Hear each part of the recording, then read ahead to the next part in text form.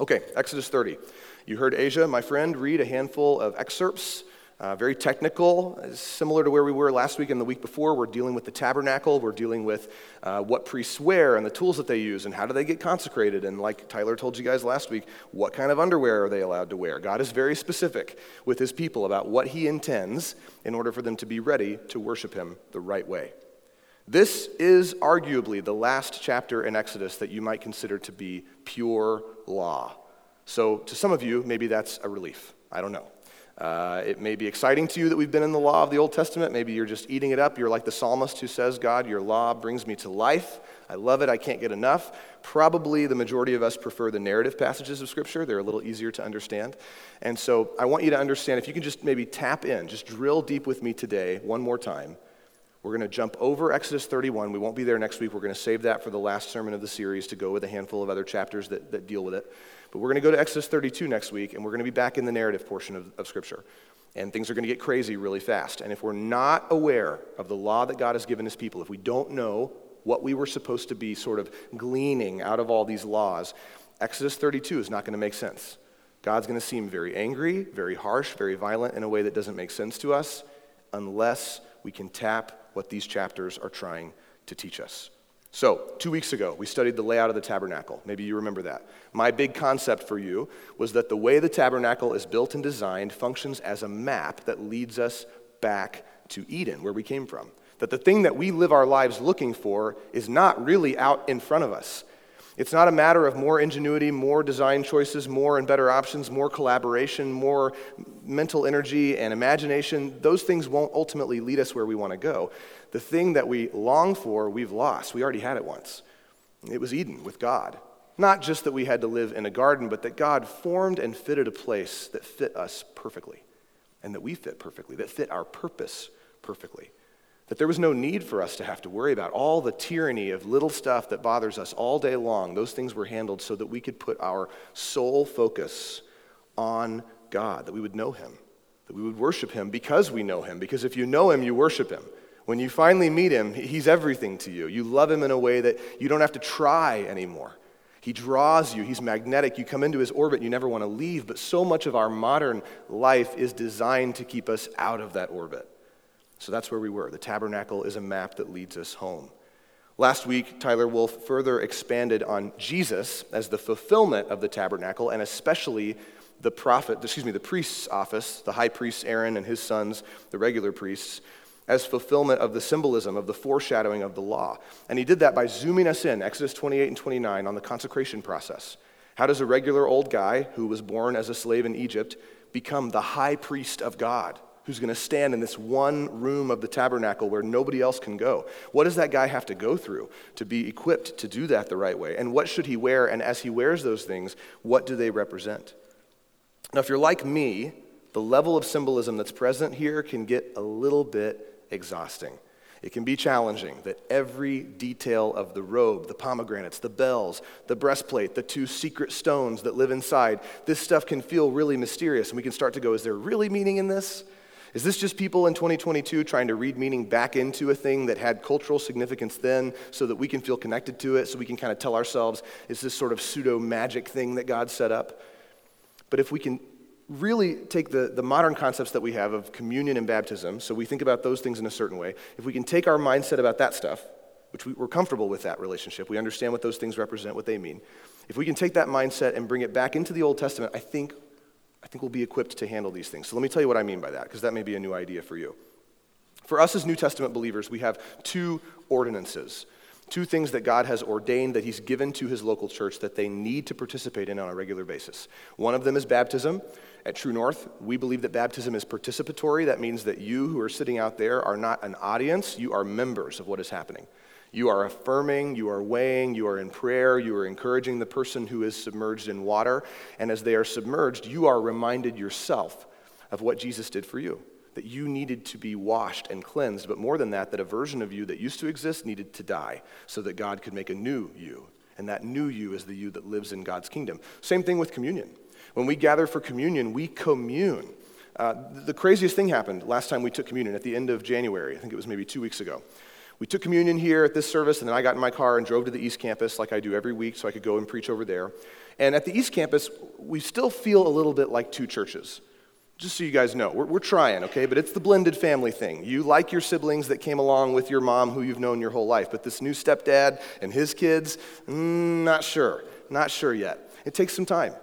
And this amazing thing happened where we didn't put a bunch of extra emphasis on people getting to know each other. We didn't take 20 minutes and go around the room and share our name. We could have done that stuff. But we took communion. And when we took communion, though nobody who administered communion loaded it up with this meaning, as soon as we were done, we pray, we sing one song, the service is dismissed, and suddenly everybody is engaging with everybody.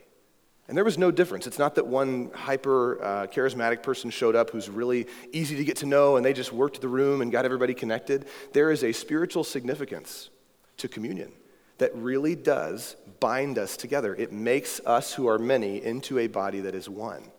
So we get that. We get that baptism is a thing that we do because it's right, but it also represents something else. And we get that communion is a thing that we do because God said to do it, but it also represents something else. There's meaning in it for us. And so when we turn our attention to the tabernacle system, that's our mindset. It's not trying to pick apart what does the fine detail of this thing represent as much as it is what is the meaning of it, and why does God think it's important to bake meaning into these sort of rites and rituals that don't make a lot of sense otherwise. For instance, the lamb of sacrifice. Tyler hit on this last week. Twice a day, the priest would offer a lamb in the morning and in the evening, as the sun rose and as it set. That lamb of sacrifice, if we take that lens with which we understand baptism and communion and we ask ourselves, okay, the lamb is a lamb, so it matters, but it means something more. What does it mean? Well, a lamb is spotless. A lamb is without flaw. The lamb is supposed to be communicating to you and I that when the final sacrifice eventually arrives, whoever or whatever that may be, it will have to be spotless. It will have to be pure. The lamb is never less than a lamb, but it is more than a lamb. It's not just that God hates lambs, right? And it's not like, it matters to God, obviously, that the sacrifice is not a dog or a snake or a cow or an oyster or something else that God's people could find. He wants a lamb because that lamb uniquely represents something that is significant to him. But for you and I, if we think about that for a while, what we realize is that the real sacrifice who's coming, the sacrifice the lamb points to, pretty much has to be God himself. I mean, even if we lived in the Old Testament, here's where things get challenging for us. When we have baptism and communion, we don't just stop in the symbolic meaning. We go all the way to Jesus, and then we go, okay, I know Jesus, so I get what this is about. I get why, okay, Jesus was buried, so that's why I go under the water. Jesus rose, that's why I come out of the water. Jesus is sort of the decoder ring that comes in the cereal box of the Bible and helps us make sense of that stuff. But if we're Old Testament people, if we're sitting at the base of this mountain, Moses has been at the top of the mountain for 40 days, and all we hear is the low rumble of God's voice, and little Moses is up there, and nobody's bringing him food, and he's not taking a bath, and it doesn't seem like he's going to sleep. You're starting to wonder, what is all this about? What is God doing? And then when Moses finally comes down, it's not that he has this great war plan for God's people. It's not that he's got this amazing blueprint of the big city that God's building for them, Jerusalem, once they finally get to Canaan. No, God wants his people to make a tent, and then like a really pretty fancy tent, like a tent that's going to require them to give up all of their gold and jewelry. Why would they not make something nicer than a tent with all the stuff that they have? And then on top of that, there's these guys who have to wear these weird clothes. They have to have like a ninja-style headband with a big metal plate, and they've got this weird vest that they wear that nobody else is allowed to touch. And now we read this morning, God's giving them step-by-step instructions on how to make perfume. This is confusing. For the people in the Old Testament, they don't have the decoder ring yet. They don't yet realize what these things are pointing toward. The point is just that they be pointed. That's what God wants them to do, just to orient them a little bit differently. And then if they will follow the way that he's pointed them, they will find the thing that they're looking for, but God is not yet ready to reveal it. This is why the Apostle Paul, in almost every letter that he wrote, speaks to the mystery of the gospel in the Old Testament. What he means by that is people who lived in the Old Testament did not realize exactly what they were participating in. They had no way to know. Only when Jesus arrives does everything tie up and make sense. So if I'm standing at the base of this mountain and Moses is telling me that there has to be a perfect, spotless, sacrificial lamb offered, my logical conclusion is, okay, this is good. We can do this. We have a lot of lambs. We can meet God's expectations. But I'm asking myself, what is God telling me about sacrifices with this lamb? Well, that they have to be spotless, blameless, like I already said to you. But then if I extrapolate that to its logical conclusion, Then I'm going, well, the ultimate sacrifice then must be totally perfect, and there's only one being in all of creation who's totally and completely perfect, and it's God. And this is where my brain just absolutely fries if I'm an Old Testament Jew. Because I go, we're killing a sacrifice. The sacrifice has to be blameless. In order to be blameless, eventually it's going to have to be God himself if he's going to fulfill the sacrifice. But God can't die. He already told us that. God is eternal. God can never pay for my sins. And so I just sort of short circuit and don't know what's going on, and I lose the ability to move past that into the fullness of its symbolism. What we understand once Jesus arrives is we now get how one person can be both God and man, and how God can both die and never die, and how God can pay for sin while also being the one who receives that payment for the sin. Jesus wraps these things up. We know how the story ends. And we still don't always make sense of those things, right? We get into Trinitarian theology and we just sort of go, I think I'm going to call in sick. And I'll pick it up next week when we talk about fruits of the Spirit. I can do that. Respect, gentleness, that makes sense to me. But God gives us symbols, and our right response is that we say thank you to him for those symbols, even if we can't totally grasp them, because he's smarter than we are. He's giving us a thing that we would never think up on our own, and any little bit of his eternal plan that we can grasp is amazing. It's worth grasping. So, we finish that today. We finish all of that sort of obscure, wandering the maze of the Old Testament with God, trying to unpack and figure out what is going on in these verses today. And if you have the mental endurance to stick with me, I think you'll find that today's portion of unpacking the symbolism of the Old Testament might be the most meaningful for you so far. So, let's go now to Exodus chapter 30, beginning in verse 1. I want to reread part of what Asia read to you, and take a little bit of time to unpack the significance of what God is doing. I will remind you, last week we saw what kind of person a priest can be and what process they have to go through to be properly outfitted, what their gear is. Today the question God will answer for us is, what does a priest actually do? Let's read. God says, you'll make an altar on which to burn incense, and you'll make it out of acacia wood. A cubit, or about 18 inches, will be how long it is. A cubit, its breadth, so it's about 1.5 feet square at the top. And it will be square. 2 cubits shall be its height, 3 feet from the floor. Its horns shall be made of one piece with it, and you will overlay the whole thing with pure gold, the top, around the sides, and the horns. And you'll make a molding, a rim, a lip of gold around the edge. And then you'll form 2 golden rings for it, and you'll put them underneath that lip or that edge on 2 opposite sides, and they will be holders for poles with which you will carry it. A reminder to you, God is setting this tabernacle up to be mobile. This is evidence of his mercy. He plans to go with his people not only to the edge of Canaan, but the full 40 years of discipline where they will wander the wilderness. His tabernacle will go with them every day. Let's keep reading. He says, you shall make the poles of acacia wood, which is very lightweight, easy to move, and you will overlay them with gold. And you'll put it in front of the veil, and this is technical, so try to visualize this if you can, in front of the veil that is above the ark of the testimony or the covenant, where I will meet with you. And Aaron will burn fragrant incense on it. Every morning when he dresses the lamps, he will burn it. And when Aaron sets up the lamps at twilight, he shall burn the incense then, and it will be a regular incense offering before the Lord throughout your generations. You will not offer unauthorized incense on this altar. You will also not offer a burnt offering or a grain offering, and you will not pour a drink offering out on it. Aaron will make atonement on its horns once a year, and with the blood of the sin offering of atonement, he will make atonement for it once in the year throughout your generations. It is most holy to the Lord. So this is not a large altar. It's much smaller than the bronze altar that lives in the courtyard of the tabernacle. And the positioning of this altar is very, very significant, I believe. It's interesting. If you can remember back 2 weeks ago, we didn't read these verses, but hopefully you did your homework. The way that the layers of curtains function in the temple is really meaningful. The curtains that separate the inner sanctuary from the main sanctuary, because there's 3 zones in the tabernacle. There's the inner sanctuary, then there's sort of like a room around that's the main sanctuary, and then there is a big courtyard that wraps around that building, and that's called the courtyard. And then once you're outside of that, you're no longer considered in the tabernacle. If we start in that central chamber, the curtains that separate that central chamber that function as walls, because this is a mobile tent, those curtains have gold rings at the top and silver rings at the bottom. So if we were to lay them down, gold and then silver. Now if you move out to the next set of curtains, those curtains have silver rings at the top and bronze rings at the bottom. Lay those down, okay? So now we're going gold, silver, bronze. And then what do you think the rings at the top of the third curtain are? They're bronze. There's supposed to be, in a sense, an ascending that's happening. As you move into this tabernacle, you are mimicking the movement of God's people up his mountain. The plan that God is giving his people to build the tabernacle mirrors the way that he set up the arrangement for them at Mount Sinai, the place where they are right now while this is happening. God tells Moses at the beginning of these chapters on the law, he says, you need to keep the majority of the people at the bottom of the mountain. They can come near, but not too near.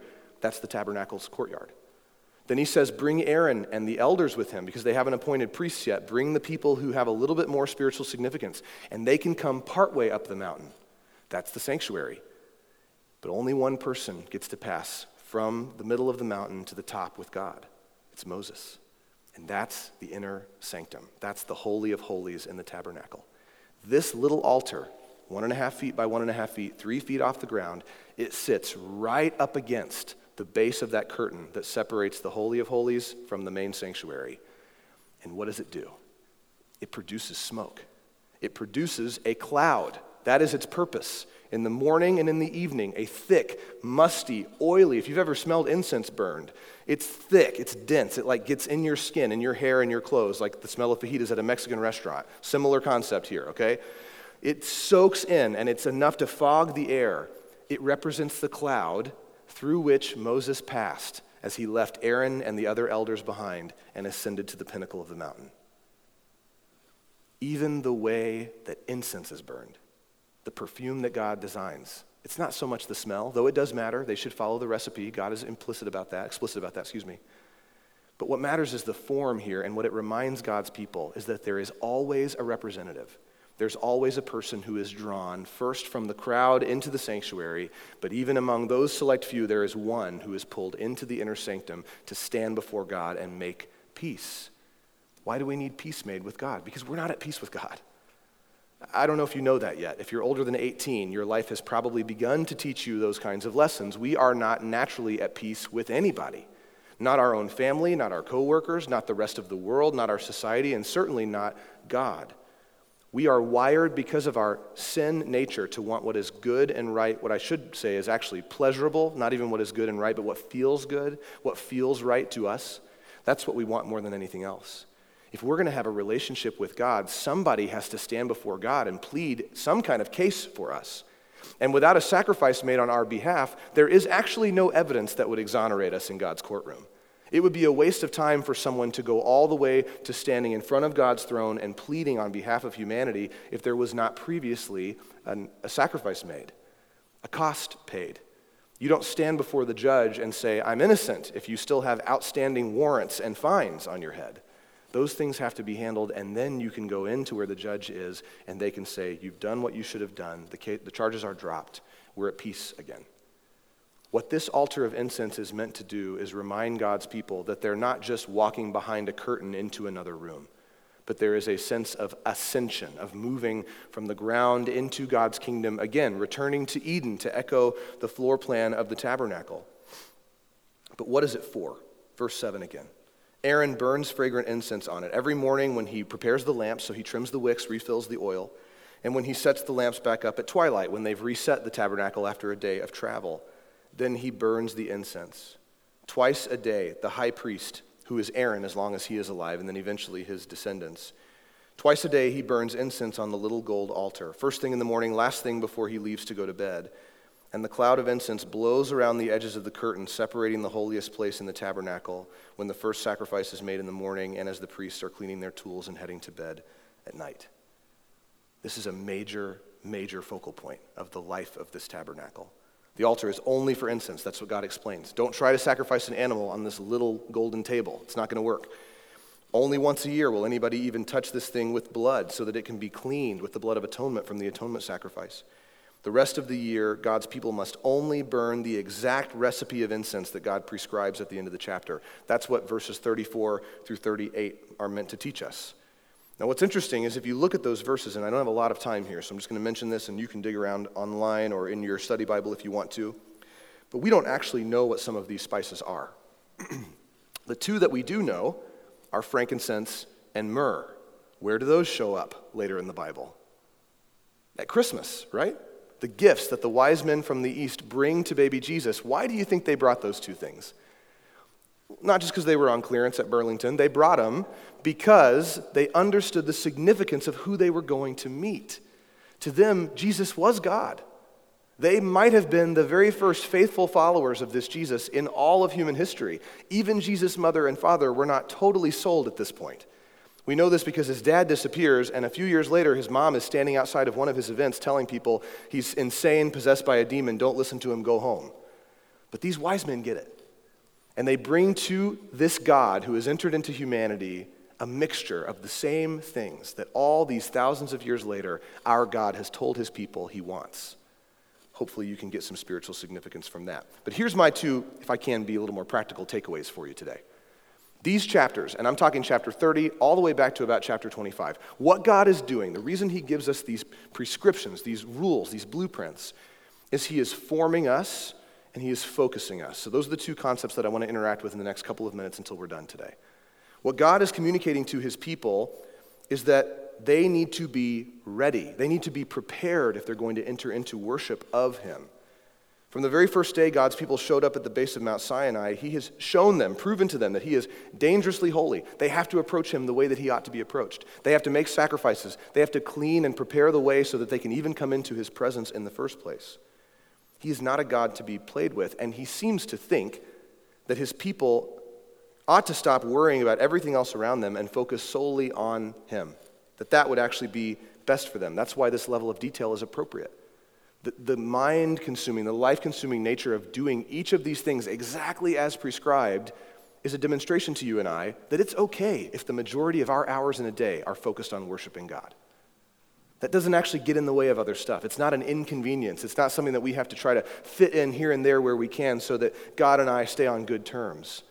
God is giving his people consuming rites and rituals that are driving a lifestyle, not just Sunday morning for a few hours, to use the model that many of us have settled for.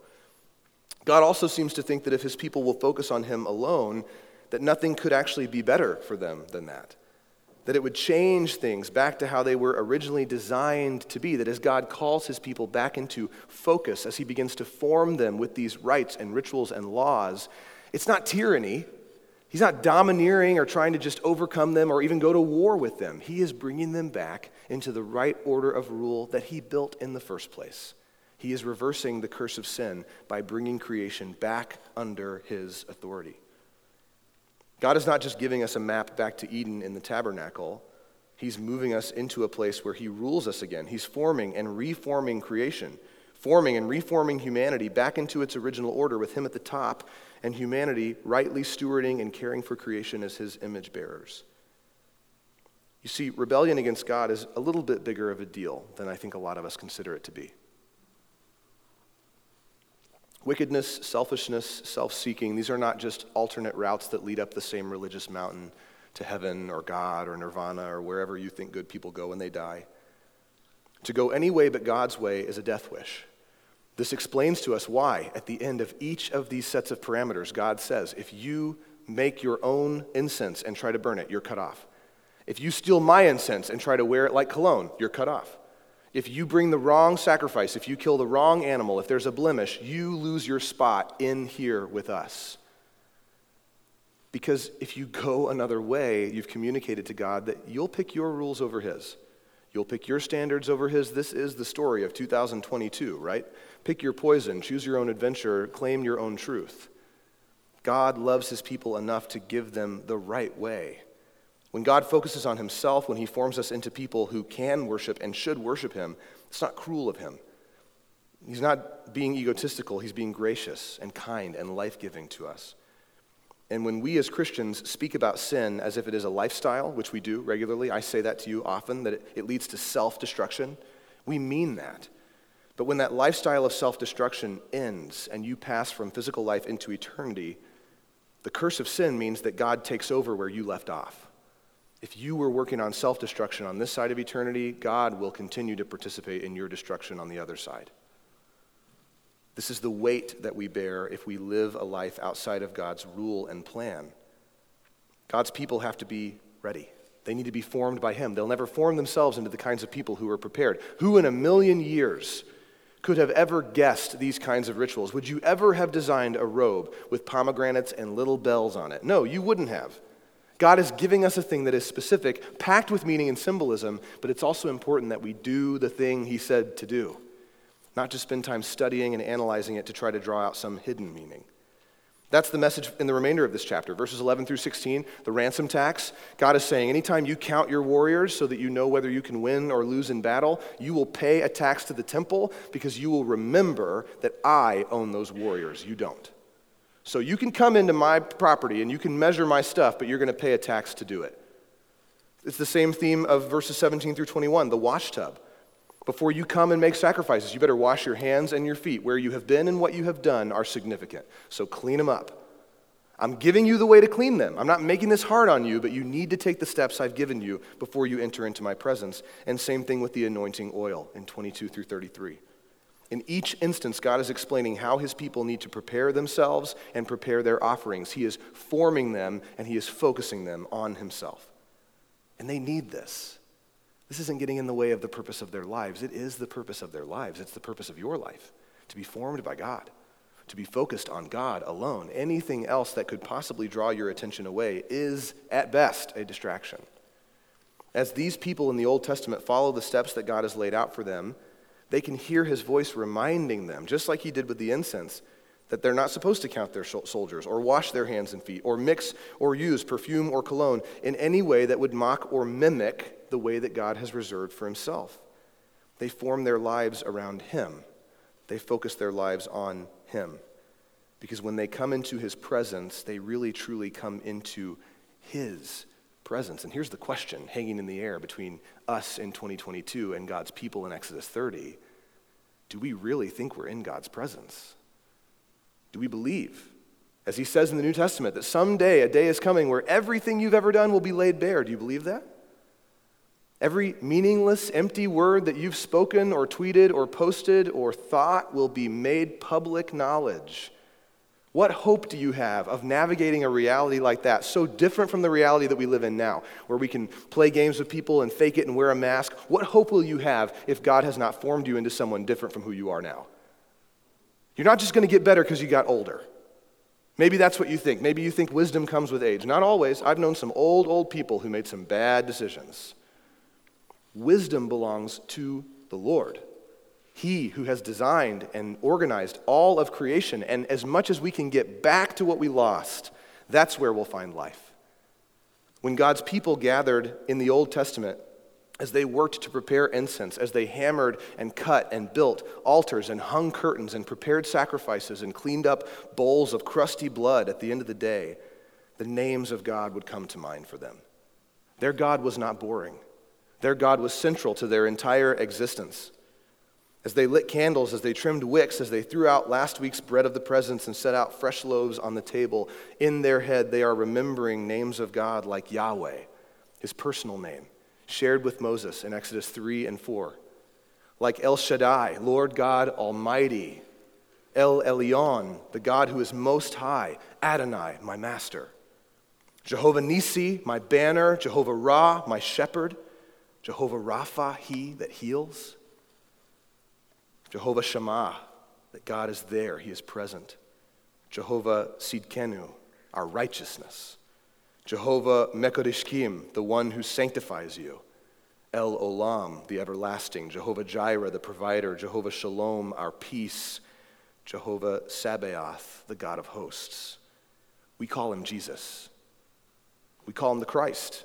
The Holy Spirit, Abba, our Father, our God, and we're reading his book.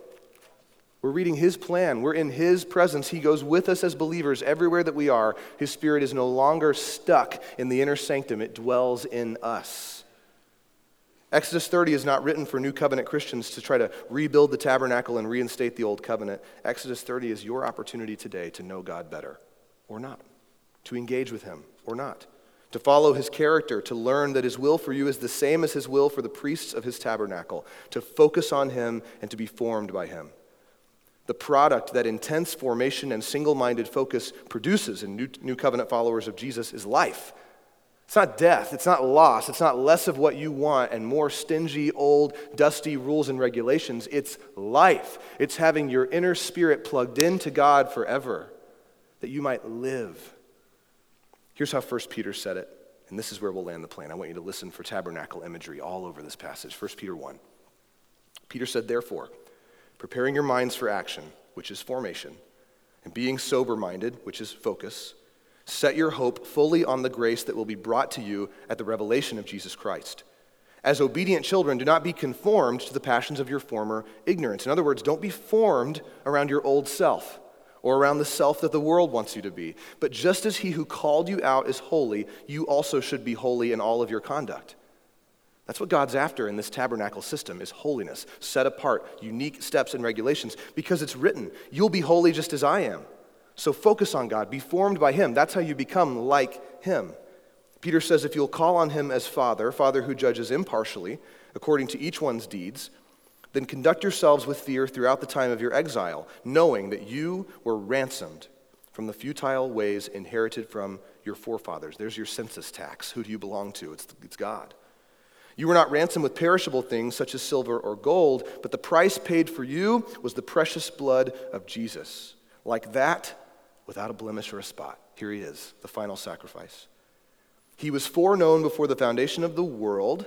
That's why God can build a system that echoes who Christ is, even though he hadn't been born as a baby yet. It's all part of God's plan.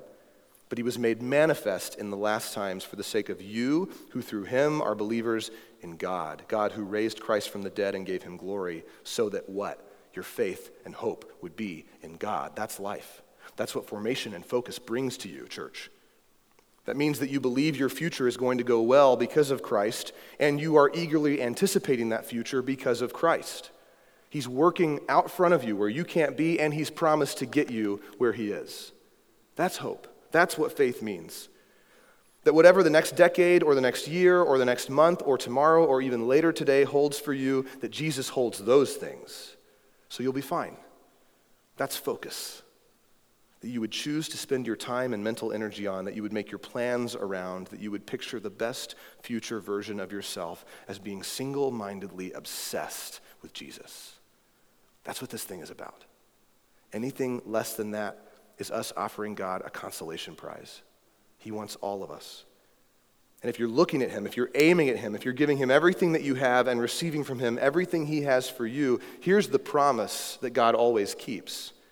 You will experience deeply profound formation. You will change. He will form you. He will mold you. He will remake you. He promises to do it. Remember, Jesus does not want to make you better. He wants to make you brand new. And if you'll come to him, he will do that. Let me pray for you.